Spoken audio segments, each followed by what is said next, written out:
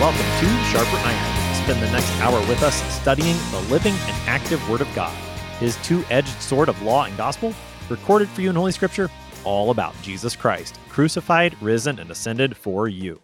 Thanks for tuning in this morning here on Worldwide KFUO. Christ for you, anytime, anywhere.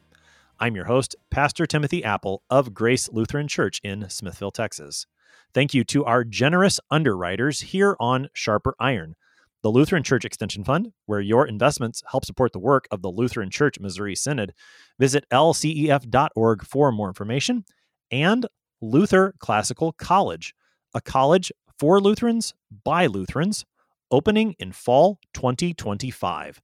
Learn more at lutherclassical.org. On this Tuesday, July 5th, we're studying Acts chapter 28, verses 1 to 16. After the shipwreck on the island of Malta, Paul eventually finishes his journey to Rome. To help us sharpen our faith in Christ as we study God's Word today, we have with us regular guest, Pastor Jeremiah Johnson. Pastor Johnson serves at Glory of Christ Lutheran Church in Plymouth, Minnesota. Pastor Johnson, welcome back to Sharper Iron. Always great to be here. As we get started this morning, Pastor Johnson, let's talk a little context. We're beginning Acts chapter 28. What should we know as we prepare to look at this text today? Right. And well, hopefully, if your listeners have been following along, this is, of course, all going to be repetition, but at least let me do it for my sake. This, of course, we're nearing the end of Paul's long journey to Rome. And of course, Paul had said, many, many chapters back that, he must go to Rome and bear witness there. And that's really, by the way, a key element here is that this whole theme of bearing witness to the gospel, which he proclaims. And, so this is not just an adventure story. This isn't just a bunch of accidents that happened to Paul. This is all part of an understood divine narrative that God's sending him to go and be, a witness, just like he has to the Gentiles, even to the end of Rome. And so, of course, you probably remember that Paul made it back to Jerusalem, and he kind of got in some hot water with the religious leaders there. They basically laid in wait for him. He ended up before Felix and Festus, and he made his appeal as a Roman citizen to go and be tried by Caesar. And so what we've heard is that he gets on a ship, which of course is the logical way to do transport, even if it's not always necessarily safe, as we see here. And I think it's really interesting. We can talk more about this later, but that for as much as this is indeed God's will, things don't necessarily go smoothly for Paul, and so we shouldn't read into that just because there's obviously they have a difficulty going actually getting through the Mediterranean Sea, and then of course they get shipwrecked, and you guys heard about that last time. But this is all still part of the divine plan, and so even when things don't go right, that doesn't necessarily mean that that's not what God wants or intends. And so, but like I said, in the end, every step of this journey is really kind of a testimony about how the Lord is providing for his witnesses so that they can testify about him. Which, well, if we get time, let's come back and circle around to that, because I had some interesting thoughts on that are a little bit more tangential, but that's pretty good for now. Okay, all right. Help me remember to circle back to that. I'll put an asterisk by it. How about that? Okay, that sounds good. We'll try to remember to circle back to that. In the meantime, though, we'll see what happens now. Paul has come. I love how you said it's not just an adventure story. This is God's will to bring Paul to Rome, where he's going to testify to Jesus there in Rome. We heard that promise from the Lord himself back in Acts chapter 23, and that promise is coming to fulfillment. He's almost to Rome. We find him on the island of Malta first. So we're beginning Acts 28 at verse 1 today. After we were brought safely through, we then learned that the island was called Malta. The native people showed us unusual kindness, for they kindled a fire and welcomed us all, because it had begun to rain and was cold. When Paul had gathered a bundle of sticks and put them on the fire, a viper came out because of the heat and fastened on his hand. When the native people saw the creature hanging from his hand, They said to one another, "No doubt this man is a murderer. Though he has escaped from the sea, justice has not allowed him to live." He, however, shook off the creature into the fire and suffered no harm. They were waiting for him to swell up or suddenly fall down dead. But when they had waited a long time and saw no misfortune come to him, they changed their minds and said that he was a god. Now, in the neighborhood of that place were lands belonging to the chief man of the island named Publius, who received us and entertained us hospitably for 3 days. It happened that the father Publius lay sick with fever and dysentery, and Paul visited him and prayed, and putting his hands on him, healed him. And when this had taken place, the rest of the people on the island who had diseases also came and were cured. They also honored us greatly, and when we were about to sail, they put on board whatever we needed. And I'll pause there. That's the time of Paul on Malta. It takes us through verse 10 of the text. So verse 1 gives us the setting. It's an island called Malta.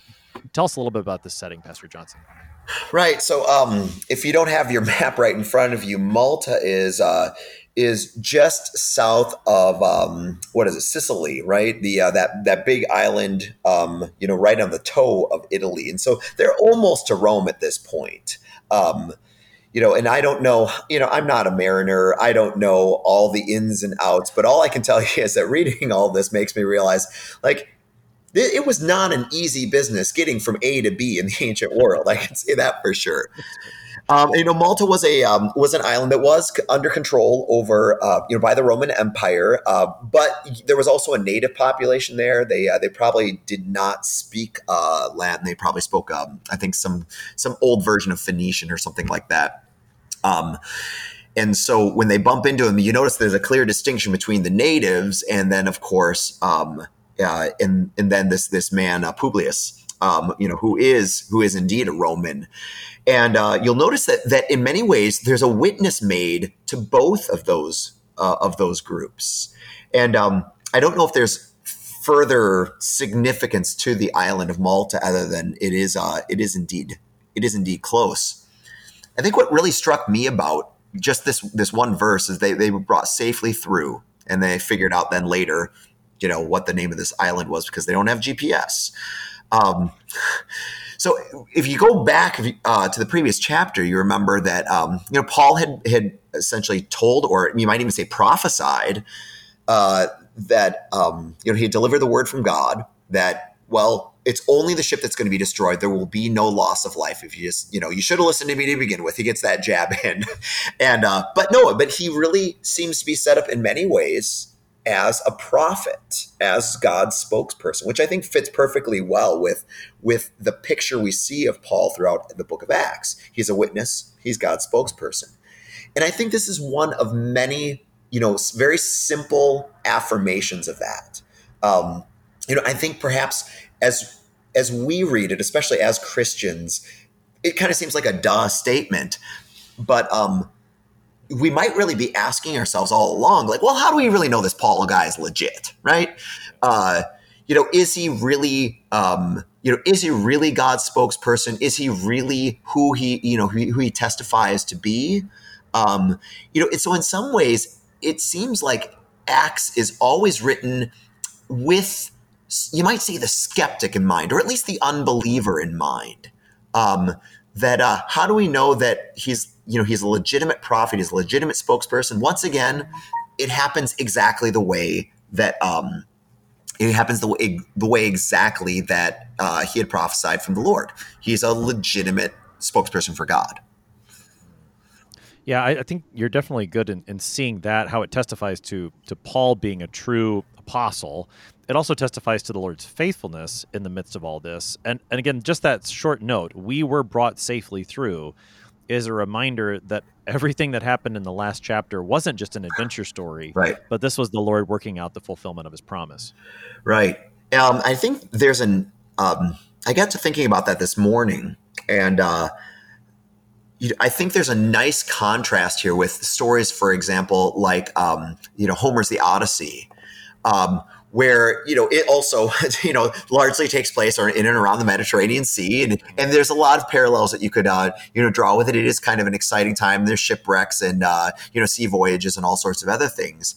But one thing that is remarkably distinct between these two is that from start to finish, God has assured Paul, there's no question that this is the divine will. This is his plan. Everything's going exactly the way he planned it. Whereas, Odysseus, like, he doesn't know if he's going to make it back home, and he's very much in many ways captive to, or even fighting against the whims of the gods. I can't remember which one it is, but I know he fights, in the middle of one of these storms, Homer says that he's fighting against the will of the gods himself. And so you never quite know, well, is he going to get home or is he not? And that makes for really great storytelling, but it doesn't make for very good Bible, if you want to say it that way. And so, Paul is not like that. He's on a mission from God, and nothing's going to stop him. And in some ways, we kind of see a little bit of that, same contrast being reflected here in the next couple of verses. Yeah, that's right. Nothing's going to stop him, not even a poisonous viper, right, as we will see here. So this is one of those texts in the book of Acts that maybe makes us scratch our heads, although not too much, I suppose. We've seen miraculous things happen around Peter and Paul before, and so to see it happen again, we shouldn't be surprised. I suppose maybe before we get too far, just to notice how the people, or these 276 people who all survived the shipwreck, that's a large group of people, are now received with a pretty warm welcome by the natives, which I don't want to run over that too quickly. They receive these people with kindness. Is that just the culture of the day? Is there something more there, perhaps? Yeah, I kind of wanted the same thing, but I didn't come to any solid conclusions. Is this? It made me think about Matthew 10. 40 through 42, where it talks about, whoever welcomes someone because he is a disciple, right? When it, even gives him a drink of cold water in my name, then they've also received me. And so there's always a sense of, with disciples, there's a sense of transference. If you receive the disciple, you receive the master as well. But I think we ought to be a little bit careful about that, because it's not. In fact, it's actually abundantly clear that the natives, at least, don't come to the right theological conclusion. They don't, come to be like, confessors of the Apostles' Creed at this point in time. I mean, they have this wrong conclusion about Paul actually being a god. Publius is a little bit better, but it does make you wonder, though, is this hospitality shown to him sort of, you might say, divinely prompted? And I think it's a fun thing to think about, but I'm not sure I can prove that one either way. Well, I think, is it divinely prompted? I think we could say yes to that in the sense that God, provides for his people, and particularly for his messengers. Yeah. There is that promise. Yeah, maybe I should have said it is indeed divinely provisioned. We could kind of file all this under "give us this day our daily bread." But I guess what I mean is, but we shouldn't necessarily take it as a sign as that these are all now Orthodox believers. That's right. Sure, and that makes sense. There are several moments within this short narrative where I wish Luke would have recorded a little bit more. Right. Particularly after the natives come to the conclusion that Paul was a god. We've seen this happen to Paul before, and we know his response back in, this was in Acts 14, I think, and I believe it was Lystra was the name of the place. I'll have to look that up. But it's striking that he doesn't say anything here, but I think you have to know that he did. Even though Luke doesn't record it, right? If Paul finds this out, surely he was quick to say, no, we're not gods here, and he preached to them. Yeah. It really makes you wonder what didn't end up getting recorded. But you're right. That would be perfectly consistent with all the other things that, Paul says, think about, like, for instance, in 1 Corinthians, where he really downplays himself and says, listen, I'm not anything, and Apollos isn't anything. It's God who is the one who's done the whole thing, right? He's the one who gives the growth. And likewise, they tear their clothes, and men of, yeah, what is it? I think it was Lystra. I can't remember. I'm sure someone will correct us. I looked it up. It's an wow, that was really fast. Good job. Where they tear their clothes and say, no, we're men just like you. I think that, we'll just to jump ahead, if you don't mind, since we're not really doing a very linear job here, that after, you'll notice, when Paul, visits Publius's father and heals him, I noted that it comments very briefly, but it mentions that he also prayed as well. And that seems very consistent with the distinction between prophetic or apostolic miracles and Jesus's miracles. So like I think one of the great classic examples here is between the Elijah and the widow at Zarephath. You remember that? Goes to her. It's with the flour and the oil and all that. Later on, her son dies, and Elijah stretches himself out over her son 3 times, but also prays. And so it's not just it becomes abundantly clear this is not his this is not his personal power that brings this child back from the dead. In contrast, though, where you already have such a stark a parallelism with the widow of Nain, Jesus doesn't pray. Jesus just raises that widow's son from the dead, period. Right? And I think here you've got a very similar contrast here. Paul doesn't do it out of his own power. He actually prays to the Lord for this, and he's healed. And so I think there's always that ongoing distinction. I can't remember why I brought that up though. So no, that's okay. We were just kind of talking, I think, about how Paul is in the center of this narrative, right. and yet at the same time you also know what he's there doing, right. This is how you started the conversation. He's there to give testimony to Christ. And so even though he's in the center, he's the quote main character, throughout it all, you see how everything he's doing is pointing to Christ. Exactly. He's not here to magnify himself. He's not the big deal. Jesus is. Yeah. Well, but although it is interesting how the Lord does single Paul out in this narrative, and thinking from the perspective of both the natives and the Romans here, there's a whole ship full of men, 276 of them, who've now come to the island of Malta, which is not a huge island. I don't know what the population would have been, but geographically, Malta's pretty small. And so to have almost 300 men there suddenly to take care of, right? Who are you going to look to take charge? Well, you've got the centurion who's there, Julius. He makes sense as becoming sort of the leader. And yet, Julius takes a back seat in the narrative, which makes sense. But even in the events that happen, Paul is singled out as, you guys, you natives, you Romans, you need to pay attention to what this man has to say. And of course, but the irony of it is that the Lord singles Paul out by having him getting bit by this snake, which takes us to that interesting, unusual event. So let's talk about this snake bite that Paul gets. Yeah. Well, there's probably a couple different angles we could approach this with. I think it was really interesting to hear, we get reported a little bit of the thinking and the narrative of the natives. Hey, well, this guy's a murderer. Justice has not allowed him to live. And this is probably, at least according to the commentaries I found, this is probably a reference to more like the God of justice, justice as a divine, as a divine person. And so he might have escaped, for a little bit, but he ends up almost being a little bit of a Jonah character, where you can't run forever, right? Except it turns out that, they of course changed their mind because he shakes it off and nothing happens. It's almost comical because you can imagine them like following him around, 15 feet behind, just waiting for him to drop dead, but nothing actually happens. And so they're all disappointed. They gotta change their narrative. But what really struck me about this though is it sounds so kind of like Bushmen of something in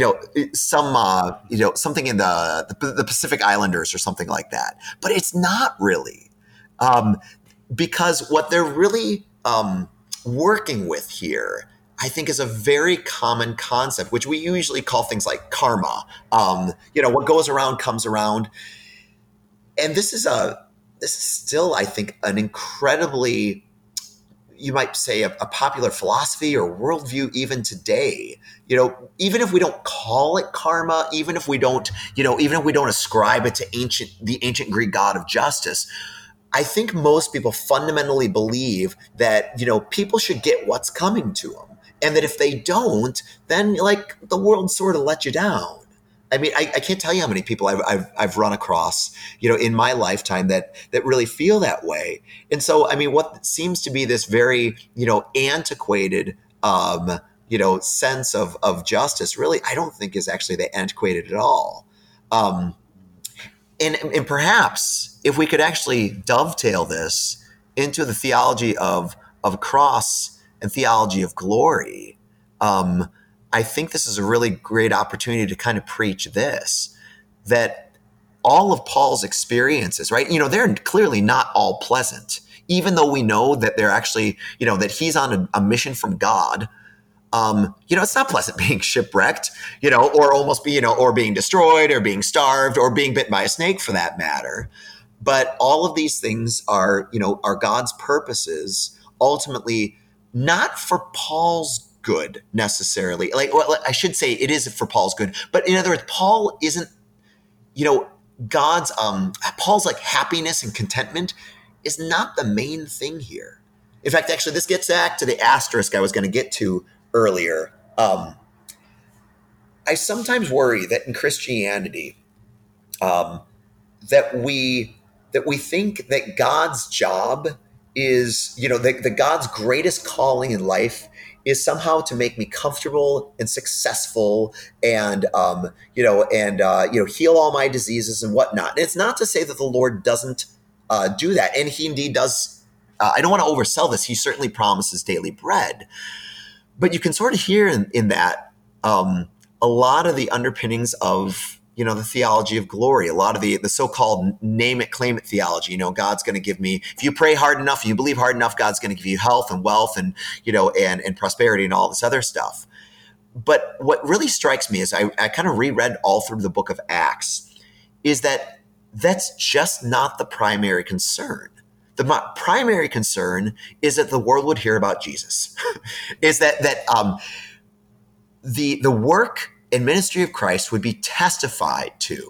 And so that like Paul's, quote unquote success or comfort all takes a backseat. Not that God is like somehow completely callous to all this, but that the best thing that can be served is not whether or not Paul, lives or dies, but that he has the opportunity, in fact, the privilege of testifying, to his Lord and Savior, Jesus Christ.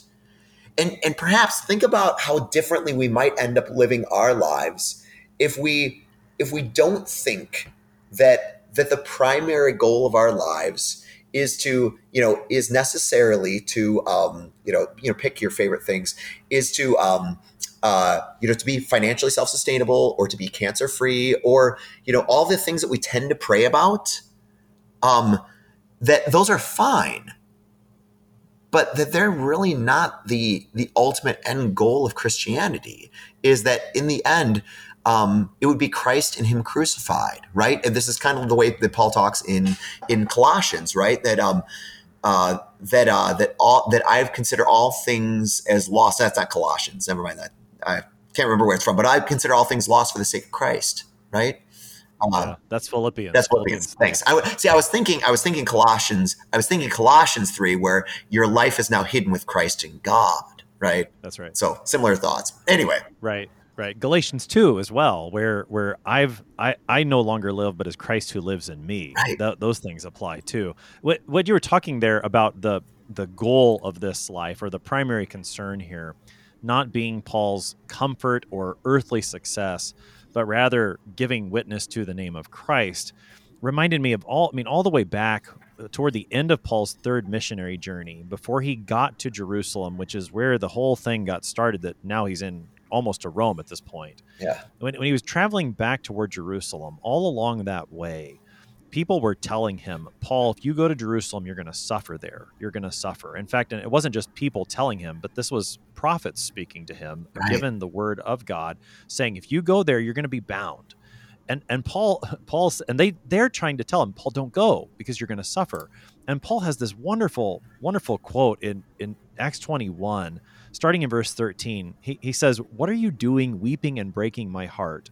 And this is the attitude I think you're describing. Right. Paul says, I am ready not only to be imprisoned, but even to die in Jerusalem for the name of the Lord Jesus. His attitude there, I think, is precisely what you're talking about, that Paul recognizes, he doesn't count his life worthy of anything except to give testimony to the name of the Lord Jesus.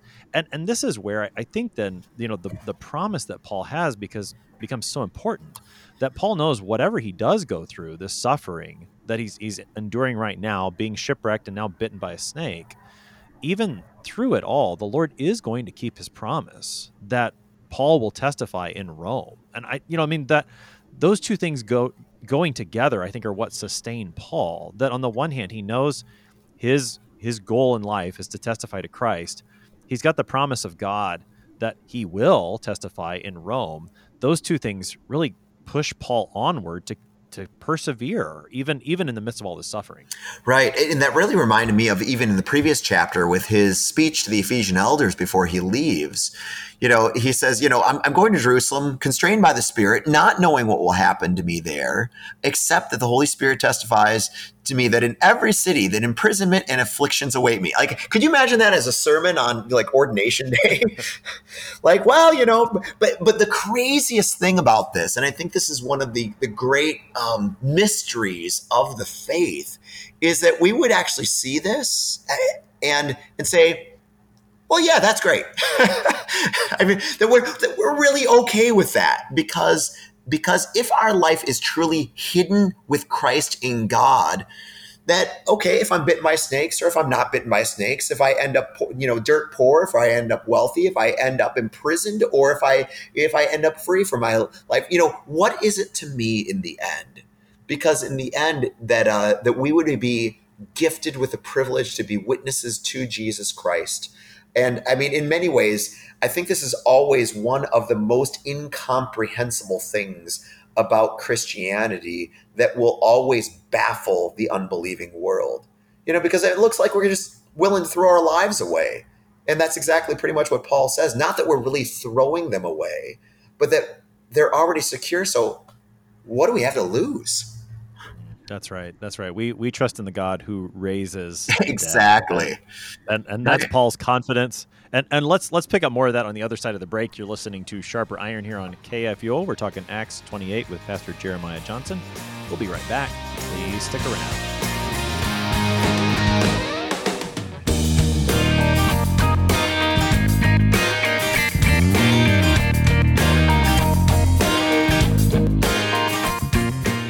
Did you know that Lutherans are helping new American immigrants get settled? How about struggling church workers in need of support and refreshment? And we assist at-risk children and provide disaster response to hurricane victims. Through LCMS recognized service organizations, we are doing all this and more. I'm Rahema Kavuga of Lutheran Church Extension Fund, and I don't want you to miss out on hearing what your brothers and sisters in Christ are up to. Visit interesttime.org to see how your support gives life to these works of mercy and love.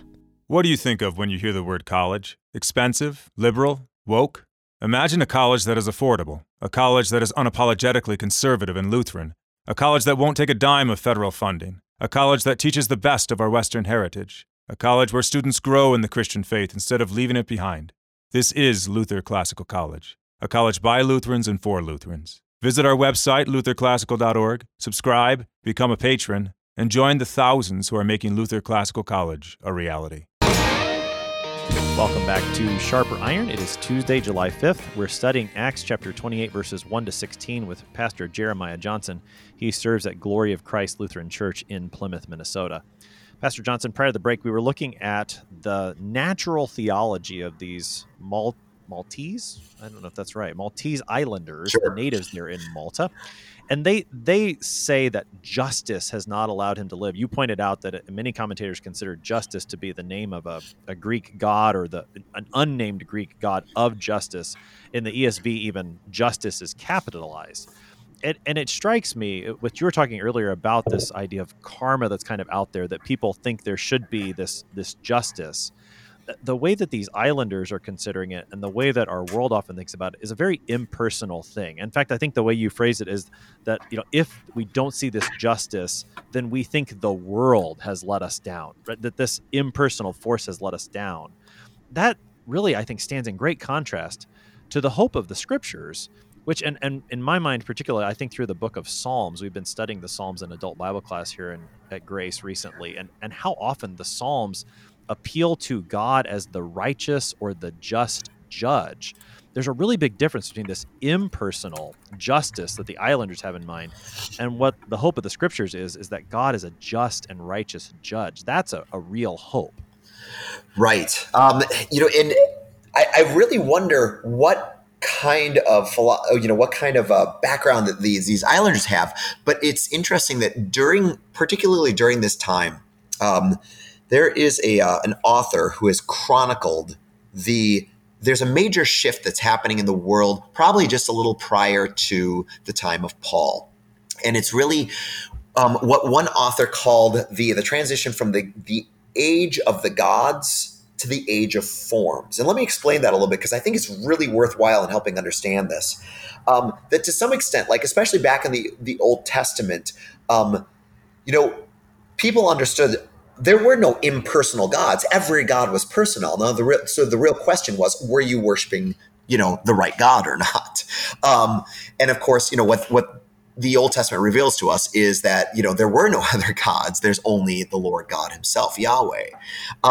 But one of the big developments, primarily in the Greek-speaking world, was really this move away from, God as personal versus God as an abstraction, or even you might call a principle. And even though we all learn, all the personal Greek gods, Zeus and Hermes and all the other ones that I can't remember right now. But truth be told, those were largely, the idea that God was a person was mocked by many of the greater philosophers, Socrates and Plato and Aristotle and all these other guys. They were, because by that time, many of the upper echelons of the intelligentsia they really believed in more of an abstract force of God. And so in fact they would even call him the Word, which interestingly, it's really interesting what John does that in John 1, but that's a conversation for another day.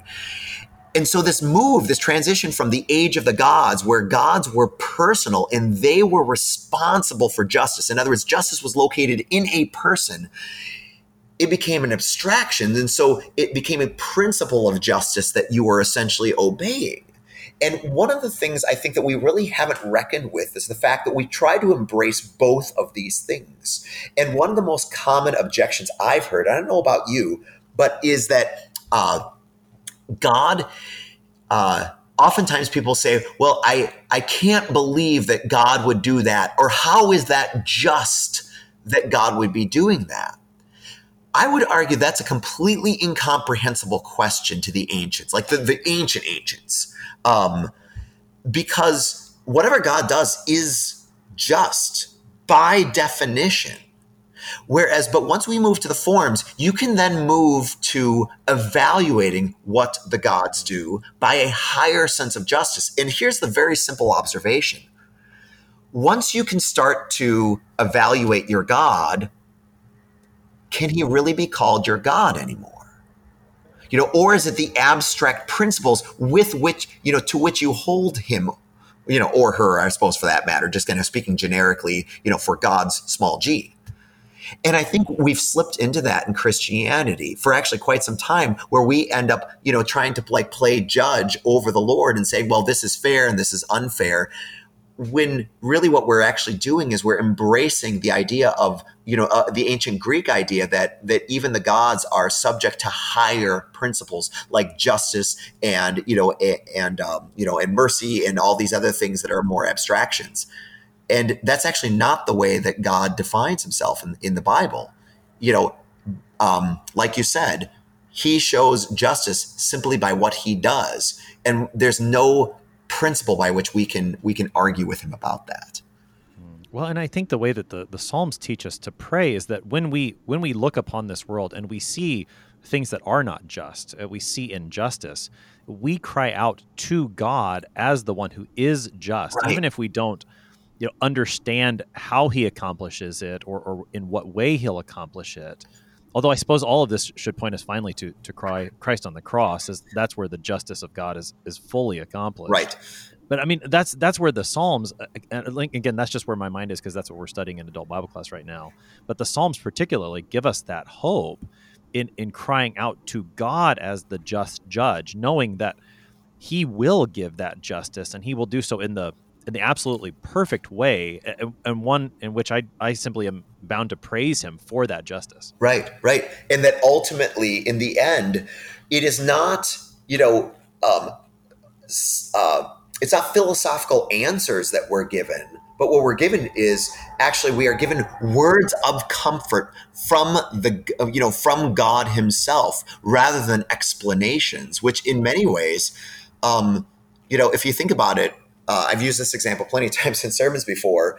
You might, your grandma's got cancer, and you ask, why, oh Lord, why? Like, if he could actually reveal to you like a long chain of events that actually explained all the reasoning for it, that doesn't bring her back from the dead, right? And so instead, I think we really underappreciate the way that our prayers are answered, not the answers that we are given in the sense of an explanation, but that the response that we have from the Lord is essentially like, I love you and I'm merciful. And in the end, that is far superior to any kind of philosophical explanation. Yeah, that reminds me of the book of Habakkuk, right? In which the prophet questions, Lord, he questions these very things that we're talking about, and he says, Lord, why do you let the evil prosper? And he says, okay, I'll send the Babylonians. Habakkuk says, well, that's worse.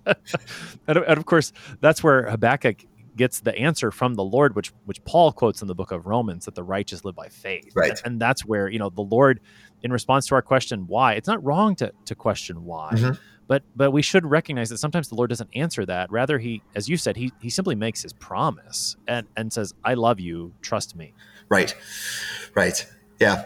And Habakkuk is a really great example. I'm trying to think, in many ways, it's very parallel with Ecclesiastes. Mm-hmm.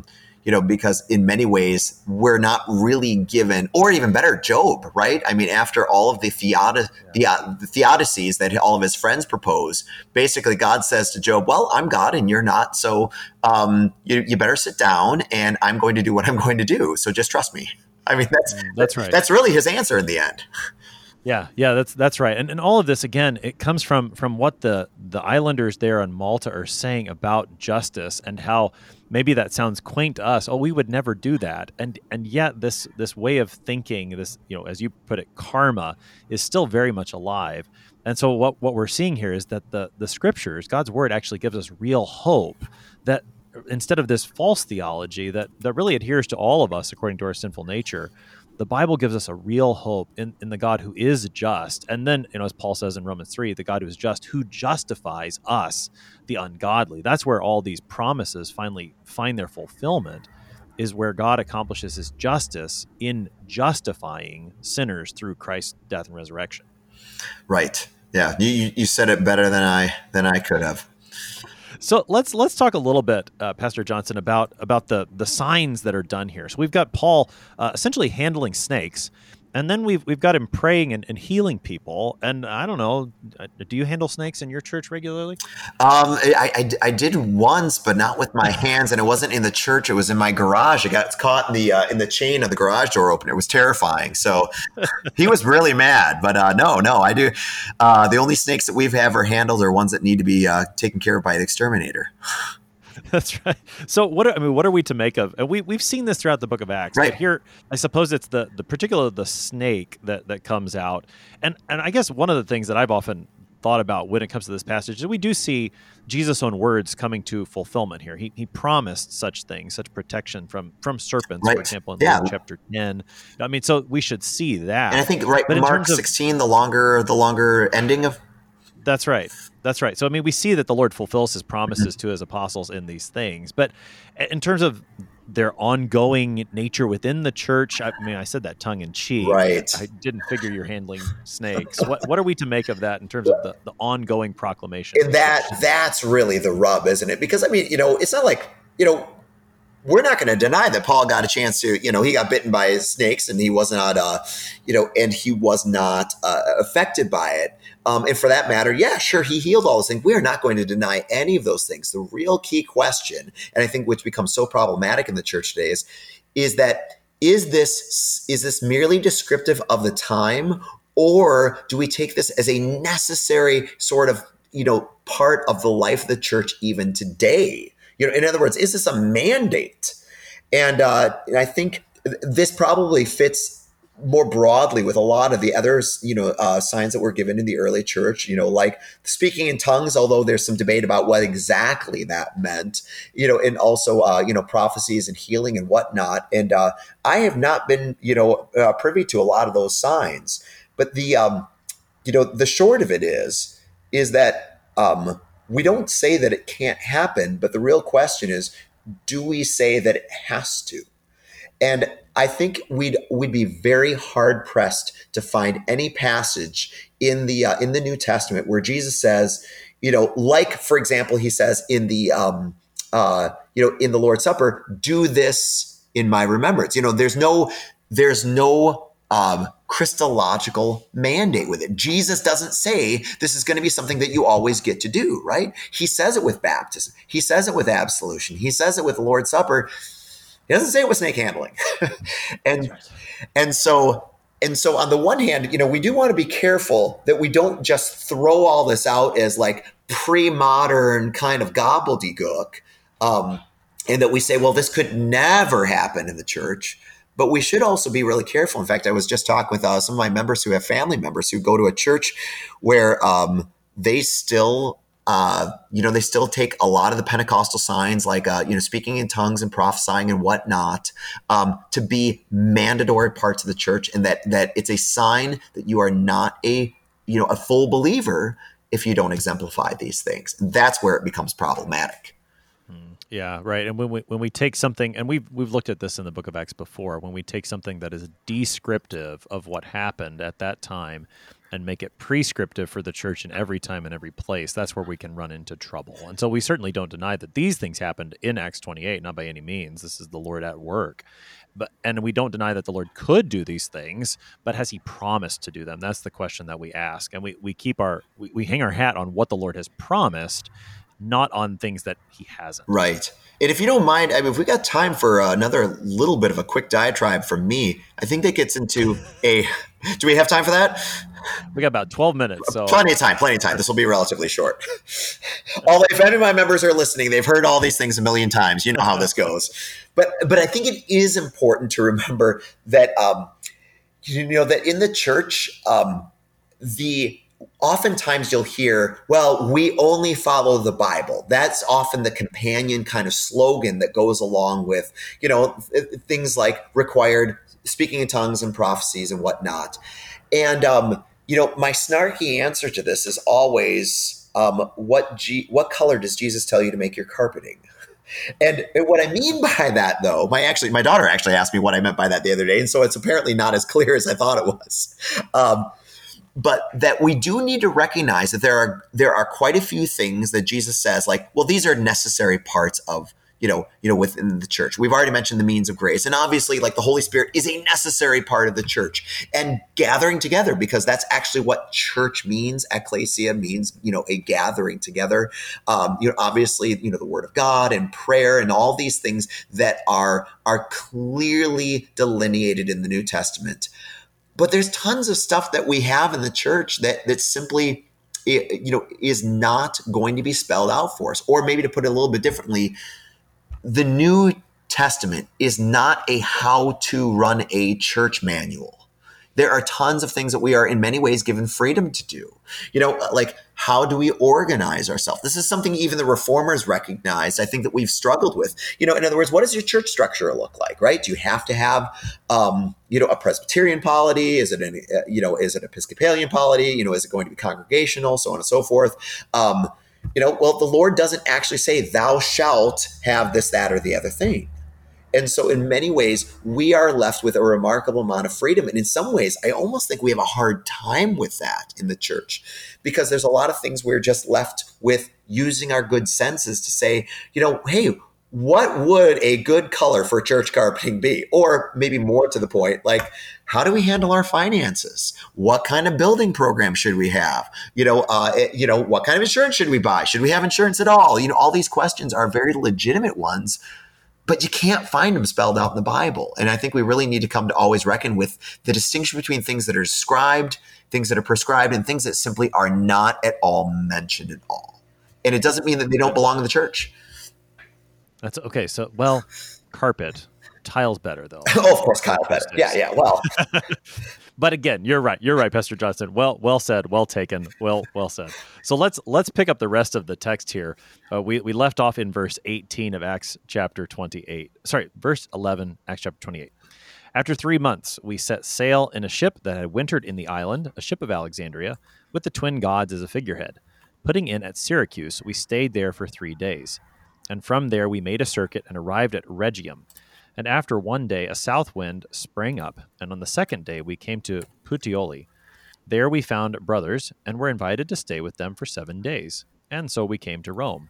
And the brothers there, when they heard about us, came as far as the Forum of Appius and 3 taverns to meet us. On seeing them, Paul thanked God and took courage. And when we came into Rome, Paul was allowed to stay by himself with a soldier that guarded him. That is the rest of our text for today. That takes us through Acts 28, verse 16. Pastor Johnson, so they stay there in Malta for 3 months. They wintered there on the island. It's a callback to some of the nautical things that we learned back in chapter 27 about when you sail and when you don't sail on the Mediterranean Sea. Right. So they hang out there in Malta because it's too dangerous to sail any farther. But then they finish the journey. Give us some of the highlights here. Plenty to talk about. Right. I mean, a lot of it is just geographical. They're basically heading, they go over to Sicily. That's where Syracuse is. And then they hop over to the main part of the island. Then they take kind of a little, let's call it a day trip to Puteoli, or however that's pronounced. And, eventually they come over to Rome. But I think the big stuff is the fact that, first of all, some of the brothers actually come to meet him. And it really struck me how it says, Paul thanked God and took courage. Because I thought, Paul's kind of a superhero, right? I mean, he seems like a guy that nothing phases him. He's been through a shipwreck. He's been bitten by snakes. I mean, this is a guy who's not easily shaken. But he was encouraged by them, which in many ways kind of tells me, I wonder if Paul he must have had some rough times. And it reminded me of the great gift and the value simply of the encouragement of fellow believers. And this is, you might say, one of those kind of heartwarming applications, you might say, but it's a very legitimate one. Paul reminds the Corinthians that they're all one body in Christ, right? Toes and eyelashes and earlobes and all that stuff. And he, even Paul himself takes encouragement from that. And it's legitimate for us to be as well, because I think in a nation that, arguably is becoming perhaps more antagonistic to Christianity by the day, we would do really well to be encouraged by one another, because, when we're isolated, that is, that often becomes desperate times. Now it's not that Christianity is just about the community, but we can be encouraged by the community, and that we got to remember that whether we like it or not, we're all influenced by majorities. We're all influenced by the crowds, right? There's that old advertising saying, right? 50 million people can't be wrong, which, by the way, of course, is false, because 50 million people, of course, can be wrong. But the point is that there is indeed strength in numbers, and I think that's a point that is not missed by our Lord or by Paul, for that matter. Yeah, and I appreciate the way that Luke writes it here, that Paul thanked God and took courage. Yeah. It's easy to see Paul as almost a lone ranger, or the hero who stands against everyone else, and that's just not the picture that we're given of Paul. He is encouraged by what God is doing for him, and by the brothers who come to visit him, by the whole church. And that, I mean, just seeing Paul in that, that he needs the courage and the encouragement from these brothers coming to him, that's helpful to me as a pastor, because I think it's easy for pastors to get into that Lone Ranger sort of mentality. And man, what a strengthening text, and an encouragement to all of us, I think, in two respects. One is that, not to separate ourselves from the gathering of the saints so that we might receive that encouragement from the fellow saints. And then also not to underestimate the encouragement that our presence within that gathering provides to others. It may be easy to miss that. Like, nobody's going to notice if I'm gone. Well, right. Your pastor notices, I guarantee you that. Oh yeah, amen to that. I bet other people do too. And I'm sure you know this too, Pastor Johnson, how encouraging it is to see the saints gather together. That I mean, again, it's not a touchy-feely kind of thing, but you really can't underestimate just how important that is. Right.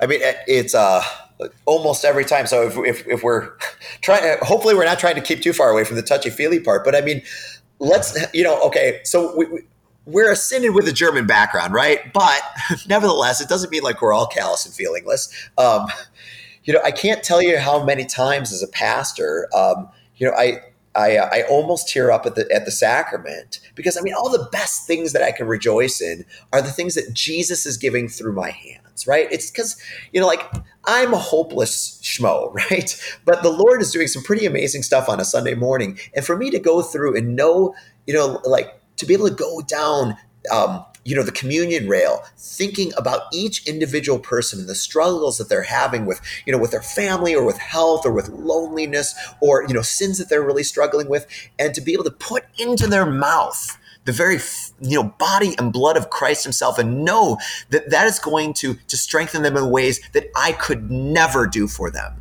I mean, that is just about the most encouraging thing. And I just think to myself, you came, and now I get to bless you with this. I mean, how much greater of a joy can you imagine, you might say, as a spiritual parent, to be able to say, I am strengthening you with a strength that is beyond anything I could provide you with. It is Christ himself that you are being endowed with.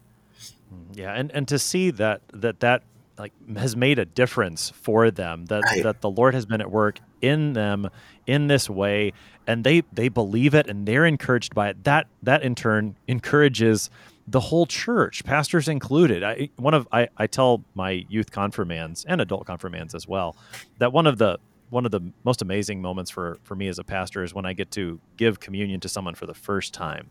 But then I say, but a close second is when I get to give communion to them the very next Sunday, because that means they came back. And what a joy that is to see not only how the Word of God, makes a difference and encourages and strengthens the saints for that first time, but how it continues to do that throughout their lives. Again, this I think is what we're seeing with Paul, in that he thanks God and he takes courage. He hasn't made this journey for nothing. Right. It's not been in vain, but he is actually strengthening the saints that he meets along the way, and will give witness to the name of the Lord Jesus there in Rome, which is where he's headed. It's a wonderful picture, and it's okay to feel good about it, I think. Good. I'm glad we've given everybody permission about that. That's right. So we've got about a minute and a half left. Pastor Johnson, help us to wrap things up. Give us the goods from this part of Acts 28. Yeah, I mean, if I can go back to what I originally said at the very beginning, I mean, this is Paul as prophet. And what we see most clearly in this, not just Paul's faithfulness, but more importantly, the Lord's faithfulness, that everything that his mission from God is to be a witness, and the Lord is making that happen in some of the craziest ways, even with being bitten by snakes. That the Lord will be undeterred, and that in that same way, the Lord, we should take great courage in the fact that the very same Lord calls us to be witnesses, no matter what would happen in our lives, whether it is a life of peace and tranquility, or whether it is one that is mired in conflict and difficulty because of Christ. That our lives are secure, and we can take the same comfort even that Paul did when he was finally brought to Rome. Pastor Jeremiah Johnson is pastor at Glory of Christ Lutheran Church in Plymouth, Minnesota, helping us today with Acts chapter 28, verses 1 to 16. Pastor Johnson, thanks for being our guest today. Thank you. I am your host here on Sharper Iron, Pastor Timothy Apple of Grace Lutheran Church in Smithville, Texas. If you have any questions about Acts 28, send an email to kfuo@kfuo.org. Use the open mic feature on the app to send a message to us. We always love to hear from you. Thanks for spending the morning with us. Talk to you again tomorrow.